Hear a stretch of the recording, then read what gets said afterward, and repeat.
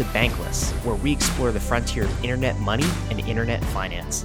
This is how to get started, how to get better, and how to front run the opportunity. This is Ryan Sean Adams. I am here with David Hoffman, and we're here to help you become more bankless. David, this is a special bonus episode. Why are we doing this, man? We are doing this because so much good stuff has happened in Ethereum in the last couple weeks. And also our interview with the Winklevoss twins was absolutely fantastic. So it was just too much good content to be put into one single episode. So we're splitting it out and releasing this as a bonus episode. The big picture stuff, the topics that we have today, I think are crucial, and they definitely deserve their own episode. So we're recording this extra episode for all you Bankless fans. Speaking of Bankless fans, if you guys could please go to wherever you listen to podcasts and give us those 5-star reviews so we could show up higher on the charts. There is a bunch of old crypto podcasts that haven't released episodes in months and years, ever since 2017. And just because they came out in 2017, they still are there. So if you could go to iTunes, Spotify, wherever you listen, and give us those 5-star reviews so we can get Bankless to the top of the crypto podcast charts, we would really appreciate it. Let's spread the revolution, guys. Let's do it. Before we begin, want to talk about our fantastic sponsors today. Our first sponsor is Monolith. If you guys have your assets inside of Ethereum, but you also want to live your life, Monolith for our European customers might be the product for you. They have their DeFi card, which is a Visa card connected to a smart contract wallet on Ethereum, so that when you go to the store, you buy your coffee, you buy your groceries, you swipe your Monolith card, and then your DAI gets deducted out of your smart contract wallet, sold for dollars, and then you make both a transaction on Ethereum and a transaction on the Visa network.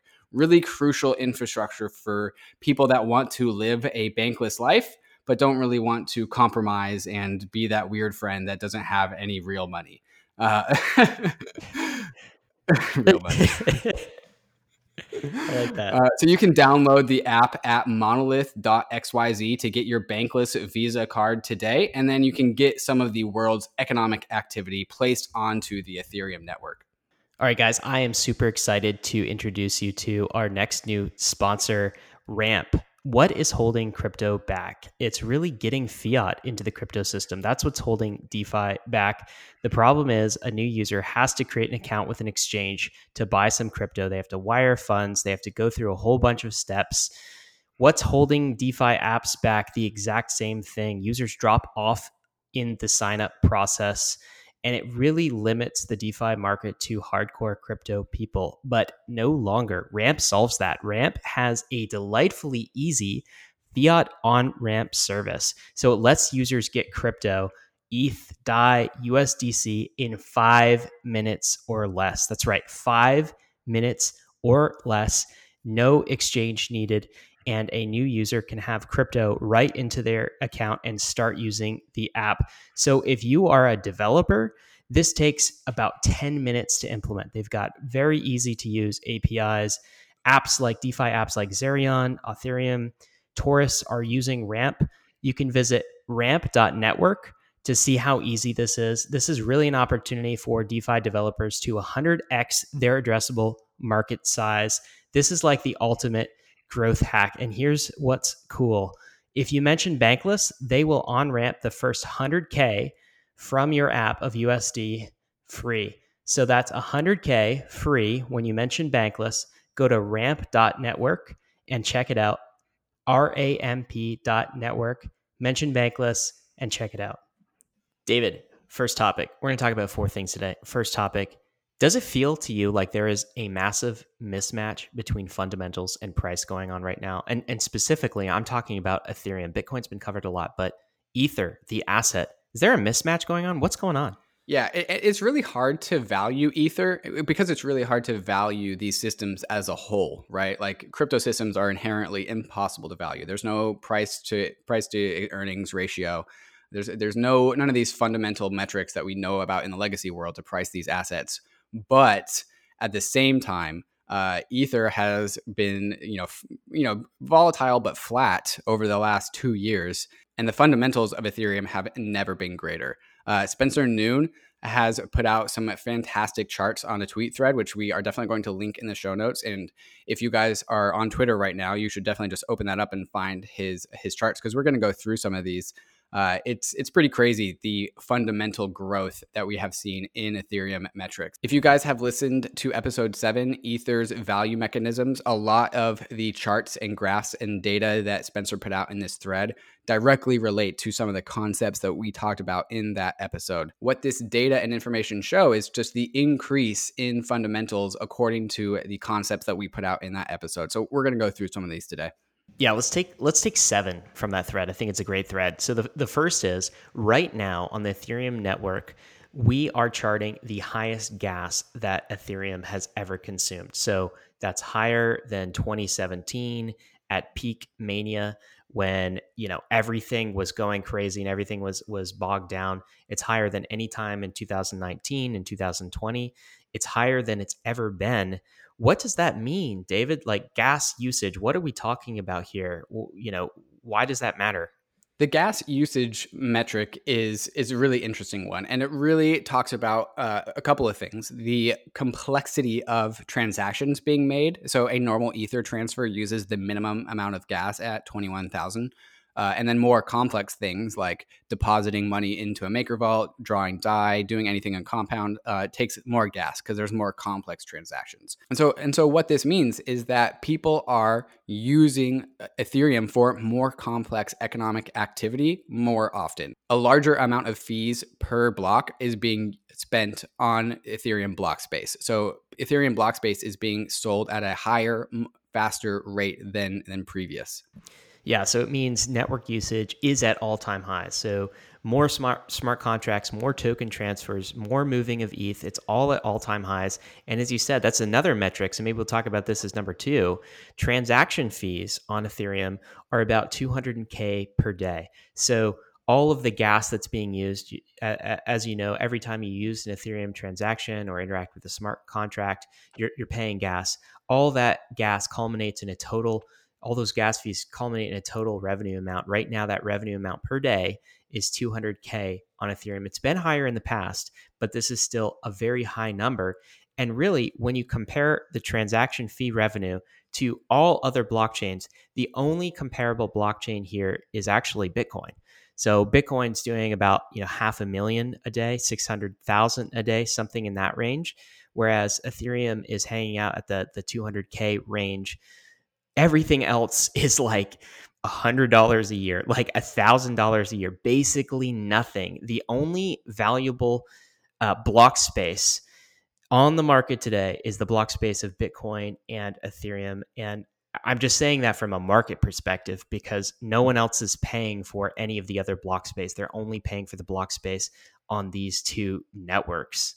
This is such an important metric. This directly reflects how much people value these systems. Like, how much are people willing to pay to have a transaction included into the respective blockchain? So Bitcoin and Ethereum have really high daily revenue of block space sales per day. And this really relates to how well you can depend on these protocols being here into the future. All blockchain protocols need some amount of sustainability through fees. And so the higher fees being paid per day to the blockchain just kind of illustrates the longevity that these systems are going to have. Like, all businesses need revenue to survive, and blockchains are the exact same thing. So if you see your blockchain of choice bringing in a ton of fee revenue, you know that your product is in demand. And that's exactly what's going on with Bitcoin and Ethereum here. And Ethereum especially, I don't know if you guys have been trying to make transactions over the last month, but GUI prices have been super high. And that just means that everyone wants to use the network. And so it just means it's just a fantastic indicator that the demand for Ethereum is increasing. And the cool thing, like we've had higher transaction fees on a daily basis that you've said, Ryan, but I don't think we've ever seen it this high sustained for so long. It's been a very high number for like 2 months now, where previously it was maybe just a couple blips, a couple of days of really high transaction fees. This is slow, steady growth in daily revenue from transaction fees, which I just think is super bullish for the long-term health of Ethereum, because that's what blockchains need. But then also we need to talk about EIP 1559, when EIP 1559 comes in, the majority of these transaction fees are burned, which means that the scarcity of Ether is increasing because we are burning all of these transaction fees. Got to plug episode 7 again because that's great. We go over that in episode 7. Every time a transaction on Ethereum is used and consumes gas and consumes some fees in the future, ETH will actually be burnt. So, Ether, the asset, will be burnt, and the amount of Ether in existence will actually decrease. That is a scarcity mechanic that is going to be coming to Ethereum possibly this year, and certainly in ETH 2.0 when it ships. So that sort of links all of this usage to actual scarcity of Ether, the asset, establishing it further as a store of value. So super exciting to see that. Now, some people are concerned that the gas fees are high and transaction fees are high and they can't get their transactions through. You know, the gas is too damn high, right? I am concerned about that a little bit in the short run, but I think in the medium term, what that's going to do is put more pressure on layer 2 scalability options on Ethereum and get more of these transactions off chain, still secured by Ethereum, but push them off chain. There's some roll up technology coming down the pike for that.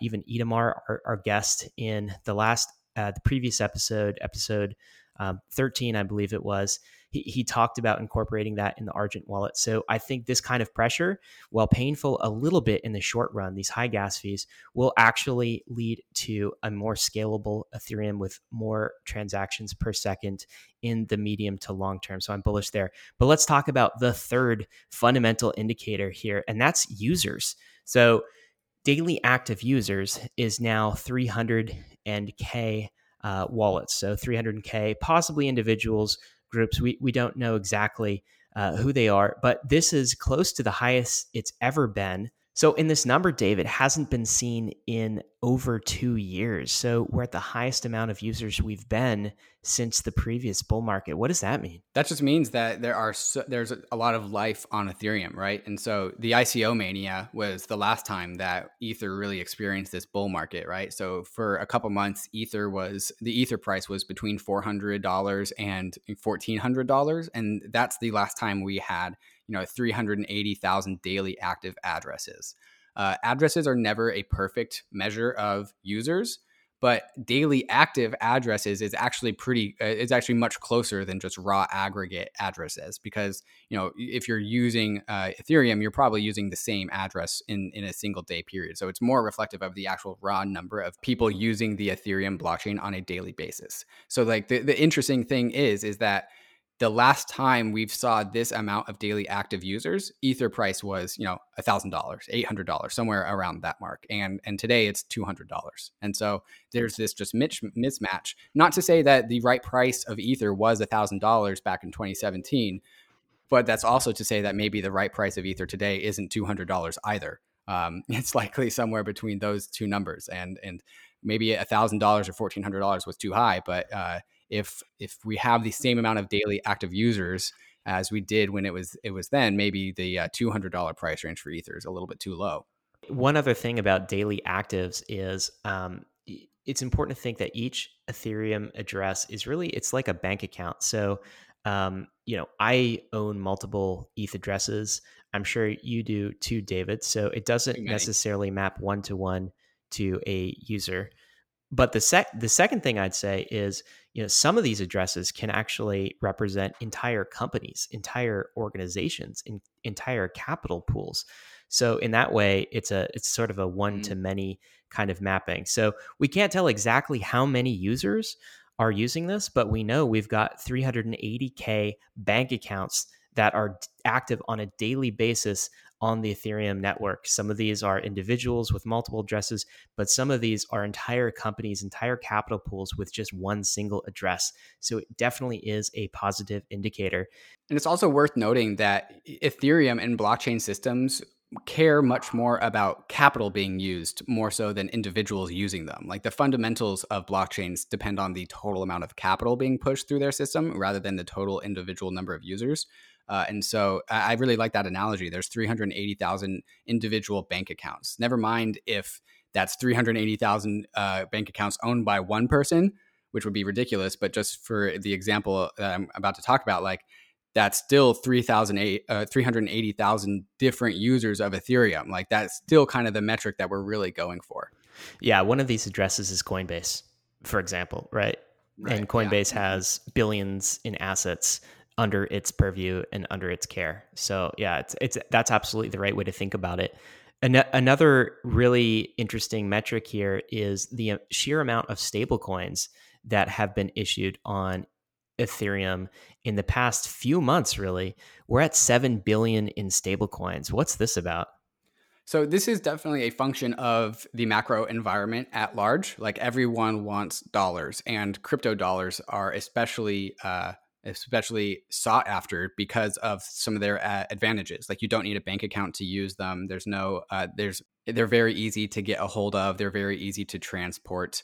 But what this really goes towards is the narrative of Ethereum as an internet settlement layer, a settlement layer for value. So if you have an asset, you might as well put it on Ethereum. And since the world wants dollars, there's a global squeeze for dollars, and especially a global squeeze for dollars that are not hosted in a bank account. Ethereum is just a great platform to use that for. So for the dollar, the international dollar market, Ethereum is being leveraged as a settlement layer to manage internet dollars, crypto dollars, and it's just a fantastic use case of Ethereum. So on that theme, there's also an increasing amount of Bitcoin getting sucked into the Ethereum gravity well. So that number has drastically increased as well. There's now 25 million in Bitcoin. Now some of these are Bitcoin IOUs, basically secured by BitGo, a custody agent. The example of that is WBTC. But 25 million in Bitcoin on Ethereum. Many of this amount starting to use other DeFi protocols like Maker. It just seems like Ethereum is establishing this use case of sucking all of these other assets like gold, assets like US dollars, now assets like Bitcoin into its economy. What's your take on that? Bitcoin tokenized on Ethereum? Yeah, we've had WBTC for a pretty long time, and it's kind of just been quiet. There's been some amount of BTC issued. It got integrated into Compound, but it really wasn't this like rocket of a product that really launched. And there's plenty of criticisms about WBTC because it's it's basically an ERC20 token that the centralized company commits to redeeming for a real Bitcoin if you ever use it. So it's not really that crypto economic pure system that we really are looking for, but it's kind of like the beta of Bitcoin on Ethereum, in my opinion. It's a signal of what's to come.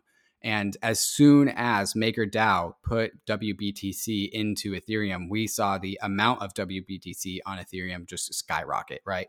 One day in one single transaction, the amount of WBTC doubled from like 1,500 to 3,500.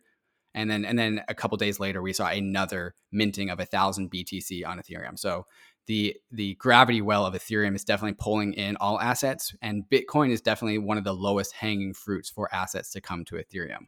We've seen Bitcoin have difficulties in finding utility other than just being held by your people's ledgers, by people's cold storage wallets.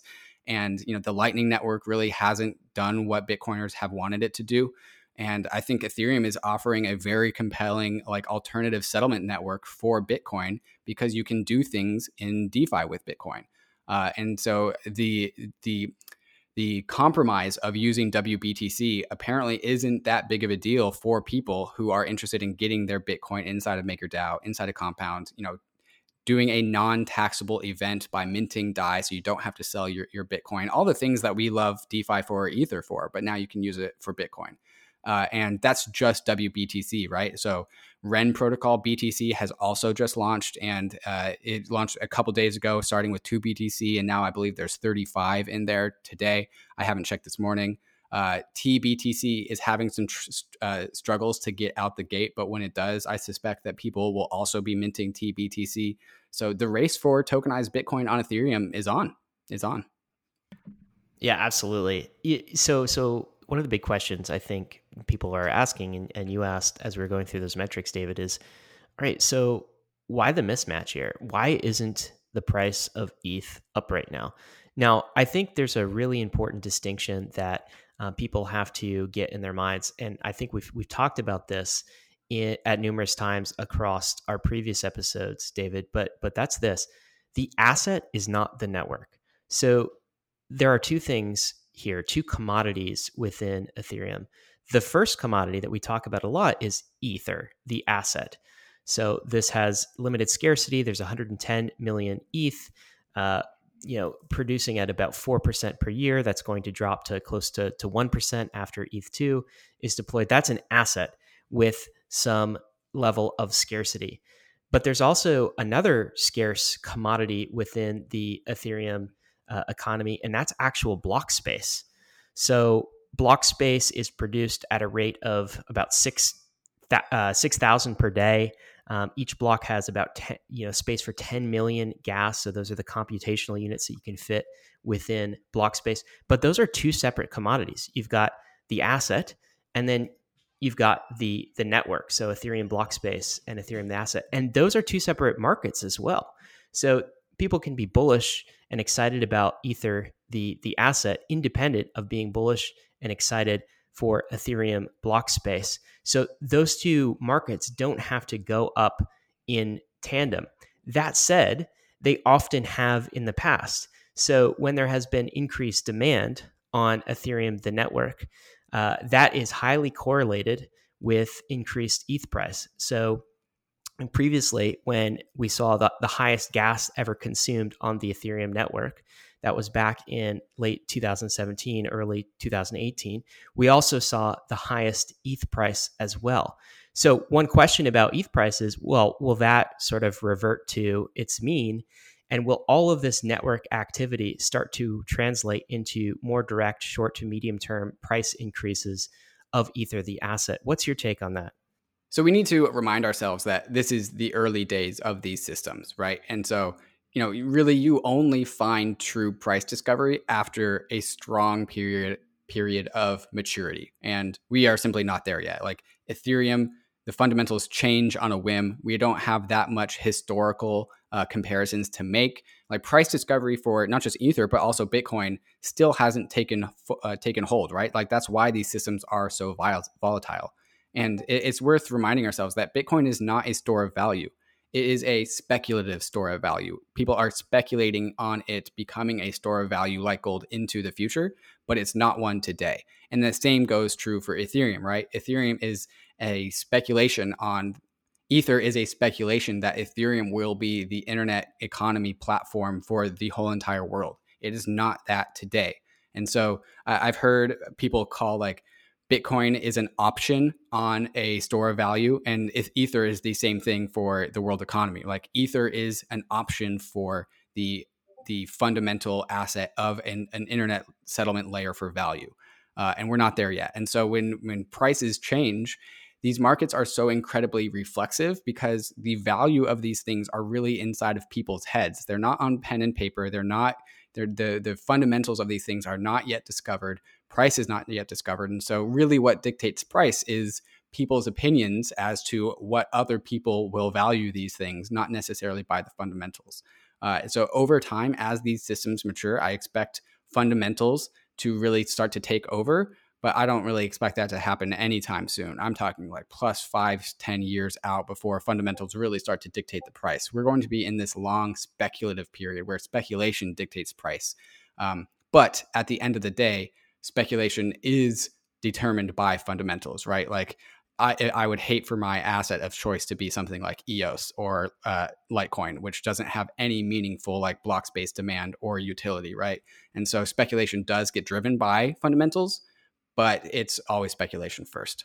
Yeah, and so I read a post on Bankless this week about Ether being potentially double undervalued. So it's undervalued in two ways. Like the first way we talked about, Ethereum network is going crazy in terms of usage, and ETH price really isn't following. Right? Ethereum network usage is all time high, but Ether price is like 85% down from all time high. Right? So there's a delta there, and that's the first sort of potentially undervalued, like way the market's thinking about it right now. But there's a second too, and that's I don't think the market has fully priced in that Ether, the asset, can become a speculative store of value in the same way that Bitcoin does. And everything you were saying about Ether, the asset, being sort of the underlying reserve asset of this whole decentralized economy. I don't think that the market has fully appreciated that and priced that in. And if you look at some of the charts back in 2015, they didn't really appreciate that about Bitcoin either. So back in the first 5 years of Bitcoin's existence, the narratives were a little bit different. Bitcoin as a digital gold was part of it, but it was a tiny part of it. A lot of the narrative was around Bitcoin being used as a peer-to-peer cash system. So a payment system, if you will, a transactional system, and the value of Bitcoin being used to pay for block space was a huge part of the value proposition. But that started to split off in 2017. And for the past 3 years, we've seen a massive delta between the market of Bitcoin block space use and the market of Bitcoin, the asset. Bitcoin has sort of blasted away from that, and the asset is valued far more than the network is valued because it's established itself as a store of value asset. That happened in the second 5 years of Bitcoin's life, not the first. And now we're approaching the second 5 years of Ethereum's life and Ether, the asset's life. And it feels to me that that second narrative, second area where Ether is undervalued might start to kick in. People might start to see this more as a speculative, non-sovereign, store of value asset that's going to be important to the future of money. I believe it was Chris Berniski who said this a while ago, but he talked about how Ether is in its 2015 bear market for Bitcoin, where in Bitcoin in 2015, it was not certain, and it was not certain that Bitcoin was going to be what it is today. There was a lot of uncertainty. There was a lot of doubts. People were not sure about the future of Bitcoin. But at the same time, there were still some believers that saw this coming, right? Saw that the fundamentals of Bitcoin were destined to improve. And that's exactly what happened in the following 2 to 3 years. The 2013 bubble popped, and it was this slow, drawn out bear market where there were definitely some fundamentals building, like companies were building on Bitcoin, but it was just uncertain. And Ether is, Chris Berniski said that Ether is in that same bear market, right? There's this very long, very slow, drawn out, brutal bear market where people were really doubtful about the long-term certainty of Ether and Ethereum. Fortunately, things are, like we talked about in previous episodes, these fractal patterns repeat, but they're not always the same. And because we saw Bitcoin come out of it, there's a lot more indication that we're going to see Ethereum come out of it. And people like me and you, Ryan, are really beating this drum, talking about how the fundamentals of Ethereum are really going to carry it forward. And there's really not too much to be uncertain about. And so Ethereum is in its big bear market where it's just getting hammered by Bitcoin maxis, telling all Ethereum ETH heads that it's totally worthless. But me and Ryan are here to fight back and say, like, look at these amazing fundamentals. And so I'm extremely optimistic about the future. I wake up every single day saying, like, man, the future of Ethereum is going to be sick. I can't wait for it to show up. And I still feel that to this day. Yeah, I agree. I mean, it's hard not to be bullish when you see data like this, for sure. Of course, this could take a long time to play out, and it's a thesis, so we could be wrong on it. But take a look at the data for yourself and come to your own conclusions on that. Another thesis that we've talked about in the past that we're seeing some more evidence for is the protocol sync thesis. So we went over this in episode 12. And just last week, a week and a half ago, Crypto.com, which is a non-custodial crypto bank, actually took a step to proving this thesis. At least, in my mind, they rolled out a non-custodial wallet. So previously, Crypto.com primarily facilitates lending and borrowing in a custodial way. So you have to deposit your assets, whether it's Ether or Bitcoin or DAI, with them. You have to give up your private keys. They essentially become your bank. But they took their first step in releasing a totally non-custodial, non-banked app that you can deposit Bitcoin and Ether into. So you own the private keys. And it seems like they are starting the process of rolling out DeFi protocols as well on top of that. So David, is this the protocol sync thesis playing out? This is absolutely the protocol sync thesis with a healthy dose of settlement assurances as well. Non-custodianship is settlement assurances. It's you get the assurances that the centralized company that you're storing your assets with can't mess with your funds. You get the assurances that your funds will be available to you and to you alone, which makes the crypto.com offering much more compelling. It's much less of a crypto bank and much more of a be your own bank. And so crypto.com, what they're doing is they're saying, we are going to go with a settlement, or we are going to follow along with the protocol sync thesis because we want to be dense, and that makes our users and future customers able to depend on us as infrastructure into the future. And so there's no, even if crypto.com goes away, you still have your assets, and they don't go away with crypto.com. And so because of these assurances, crypto.com's product is simply better. And then, like you said, Ryan, they're just rolling out DeFi apps on top of that. And the reason why they can do that is because they can depend on DeFi apps being there, especially the ones with strong settlement assurances and that are super dense that fall to the bottom of the protocol sync. Anything that you can depend and rely on gets customers because you can depend and rely on it. And so this is just the protocol sync thesis playing out. I'm really glad that we put out that episode, because this it's already been super useful so many times over ever since we released it.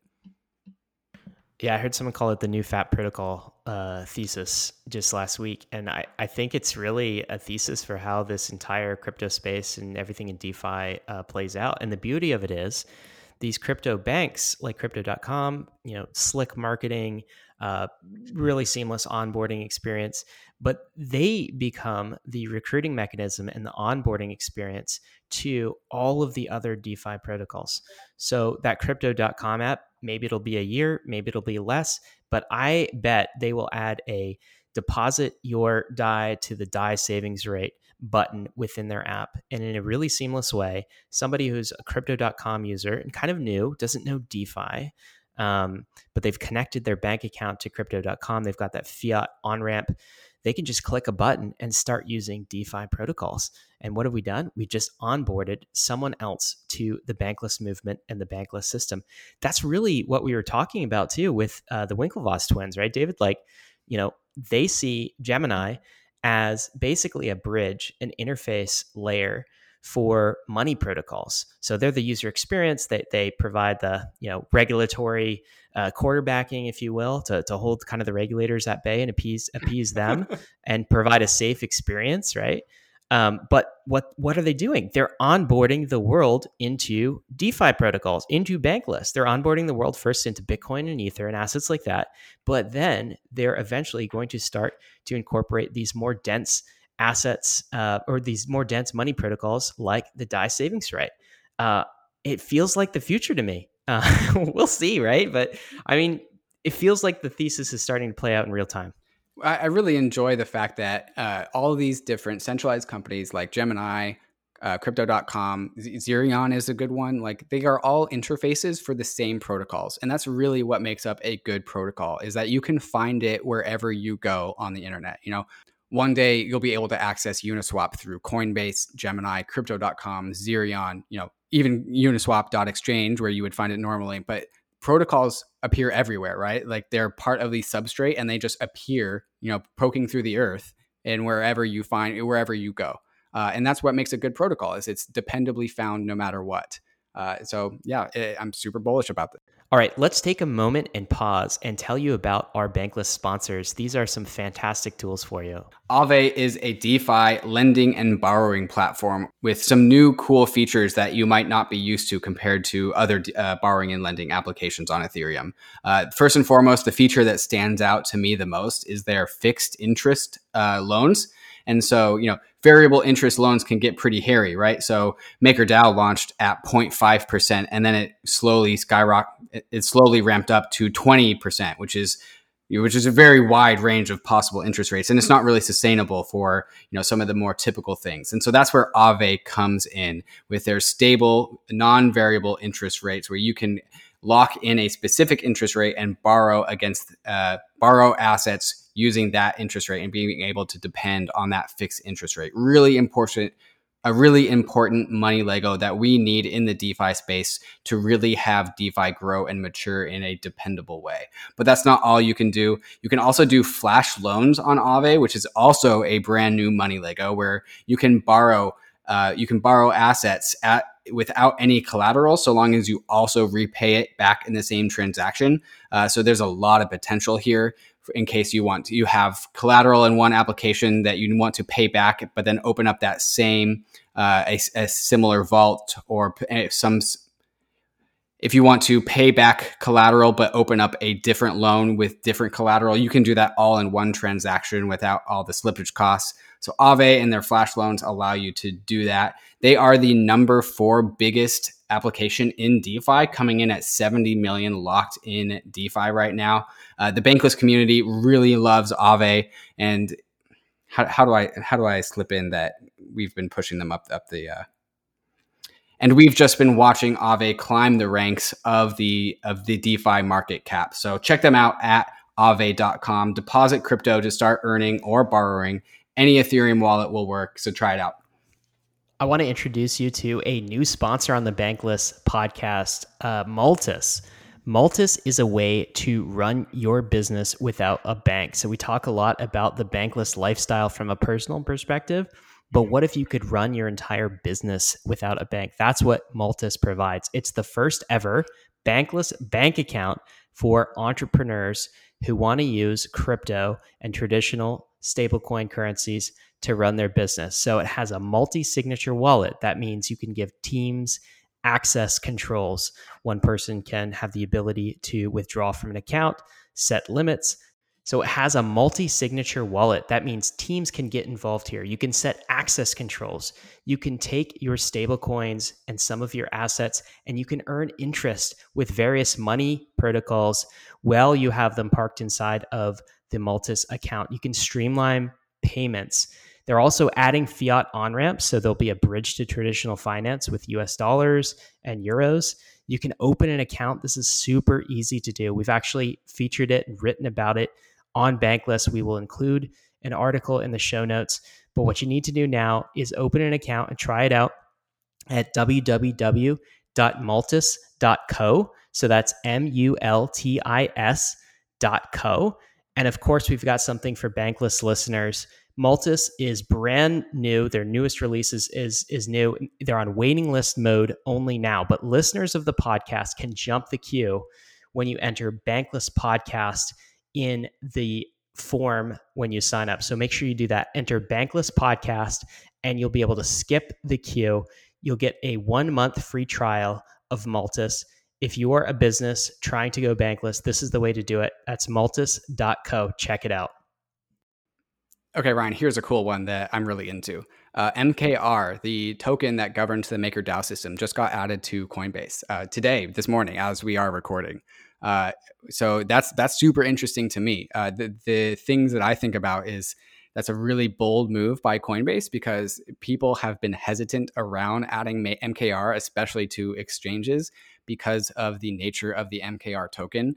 People think that the buyback and burn model turns it into something like a security. Now, I've never heard any official legal opinion as to what MKR is in regards to a security or not, but we have seen different companies kind of be hesitant with adding MKR onto their platform because it's security-like quality. So like that's why you don't find it in SET protocol. That's probably why you don't find it on any other exchange inside of the US, but Coinbase is rolling with it and just integrating it right into the platform. And the reason why this is so important is because, MakerDAO is kind of like a private bank in a sense. Like it's a bank governed by shareholders. And the difference between shareholders of the traditional sense, where you see like a big room with a bunch of dudes sitting at a table, shareholders in this sense is whoever owns the MKR token. And it's really important that the MKR token is accessible globally and easily. And so getting it onto an exchange makes governance over the MKR system as free and accessible as buying Bitcoin and buying Ether. And that's really the difference between, equity over a company that you can't have access to no matter what, especially the voting shares tokens, versus something like MKR, where it's governance over the protocol is available on the open market, and all you need to have is the capital to provide skin in the game. And so having MKR accessible via more and more mechanisms is really fundamentally important to how the protocol works, because everyone deserves the right to be a governor over MakerDAO. And that's exactly what Coinbase is enabling by putting MKR onto their exchange. Yeah, it really is the birth of a new asset class, a capital asset that has all of its cash flows on chain and is settled completely on chain rather than off chain in the legal system. So everything that happens with respect to fees earned, revenue earned, and essentially a portion of that revenue used to burn maker tokens, that all happens not in legal meat space, but settled on the Ethereum chain. So that is a new type of capital asset. It's one with on-chain cash flows. And I really think this Coinbase move is a further move into the protocol sync thesis. Not to get back to that again, but not only are they listing Maker and adding additional liquidity for Maker, which is good for the Maker decentralized central bank, if you will. But they are also starting to incorporate other features. So the ability to actually vote with your Maker tokens in the governance process. So making that seamless within, right now it's on the Coinbase custody side. So it requires being an accredited investor and some of these other details. But I bet they will open that up as they can in the future. And essentially, Coinbase is providing a nice interface for us to do on-chain governance of some of these money protocol systems. So they're becoming an interface to governance of DeFi as well. Absolutely, that's a really good point. I like that you brought that up. MakerDAO, its shield is the value of MKR, right? And not only the value of MKR, but the liquidity of MKR. And so on days like Black Thursday, where MKR needed to have been minted as a result of Black Thursday events, where MakerDAO lost some collateral and was a little bit underwater, MKR needed to be minted and sold to the market. And if MKR is on markets like Coinbase, this makes MKR more liquid and allows MakerDAO to have to mint less MKR to achieve the same result. So this is, a really strong defensive barrier for MakerDAO, the system. The more liquid MKR is, the stronger the backstop is then, and that ultimately protects DAI and keeps DAI at $1. So this is just the MakerDAO system spreading its roots and integrating itself into the world via these exchanges. And hopefully Coinbase is just the first of many. Yeah, and while we're talking about governance, I'm actually curious your thoughts here, David, because I truly don't know. So we were talking about Maker on-chain governance, right? The ability to essentially you take your Maker stake and you can vote. That's what on-chain governance is. You get to control aspects of the protocol through a coin vote. There are some new base layer blockchains that are incorporating on-chain governance as part of their system. So Polkadot is one rolled out last week. It has on-chain governance baked in. So the more dots you have, the more you can change the direction of the protocol. You can influence issuance, for example. You could decide to create a proposal and vote on it to issue more tokens for a specific investment that you want to make inside of the Polkadot economy. What's your take on that? Is on-chain governance a good thing or a bad thing? Well, let's go back to the protocol sync thesis, the thesis that keeps on giving. If there is on-chain governance, there is a commitment to have a vehicle, a pathway for changing the protocol. That's the whole point of on-chain governance, is that you want your protocol to be nimble and to be ready to change. That's the same thing with the Tezos blockchain as well. Like Tezos is also on-chain voting, which means that they can change the protocol as they see fit. And there's benefits to that. Like there's always benefits to being nimble and being able to respond to the environment. However, if we are looking through the lens of the protocol sync thesis, on-chain governance reduces people's ability to depend on the protocol. Maximum social scalability, the ability for these systems like Bitcoin and Ethereum and all these other protocols, on-chain or off-chain governance, the ability for these systems to scale up to be used by the entire globe, everyone, is really a function of how dependable these systems are. And if on-chain governance is a mechanism for changing the protocol, that is going to reduce people's ability to depend on them staying the way that it is.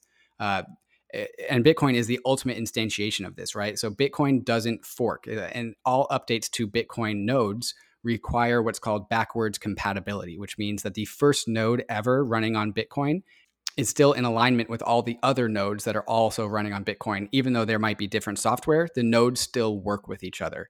And if you update the protocol, that breaks that. And this is what Bitcoin is really, really harping on. They always want the network to be able to talk to each other. That's one of the fundamental values of Bitcoin.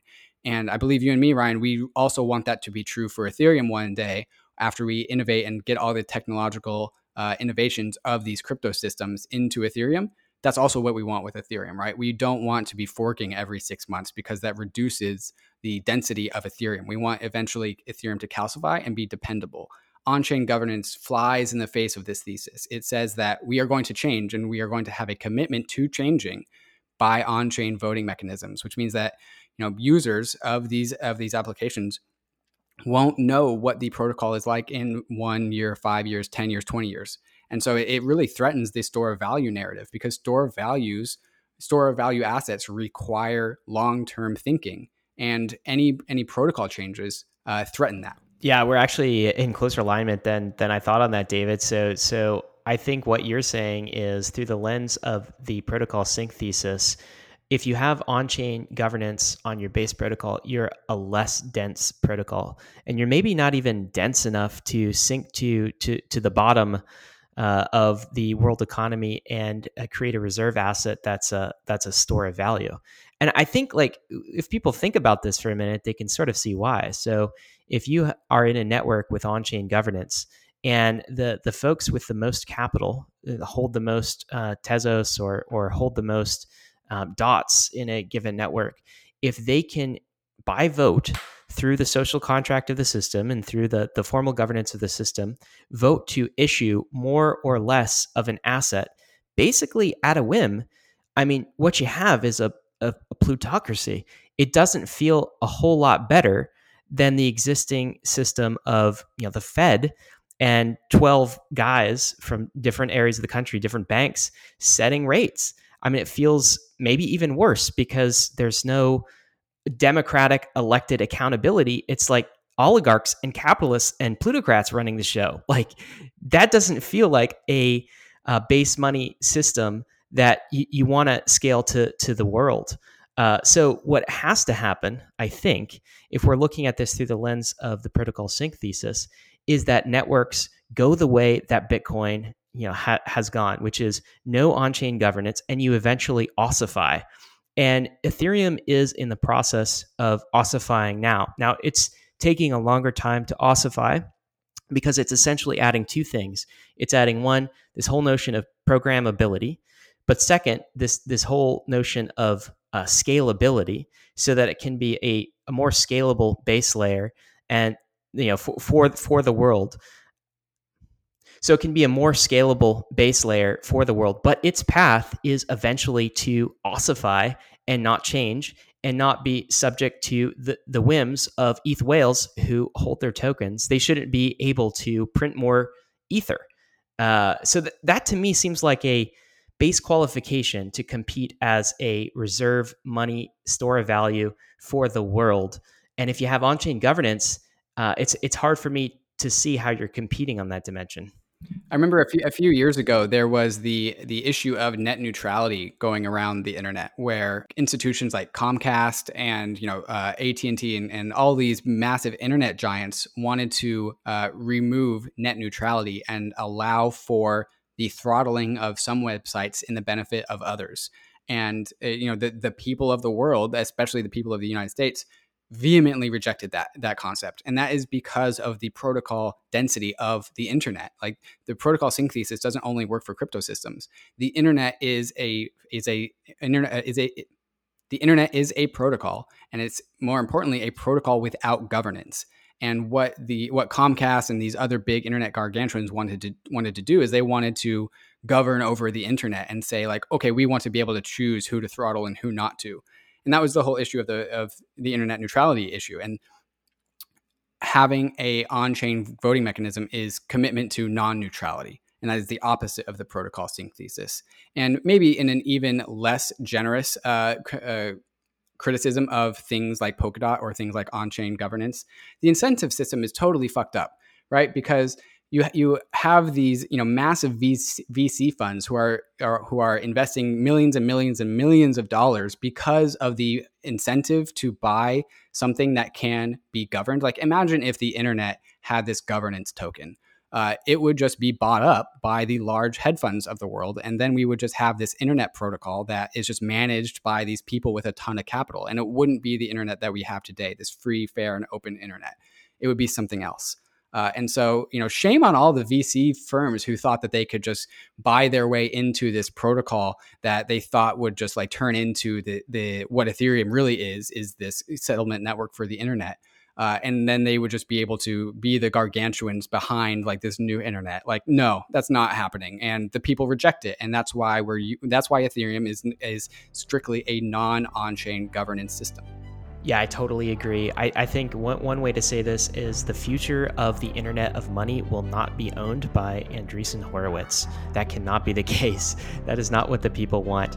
Guys, this has been a special edition of Bankless. This has been a bonus edition that we're providing you. I hope you enjoyed it. Guys, risks and disclaimers. Of course, everything that we talked about with respect to ETH is risky, so price may not go up. We have no idea what the short-term direction will be.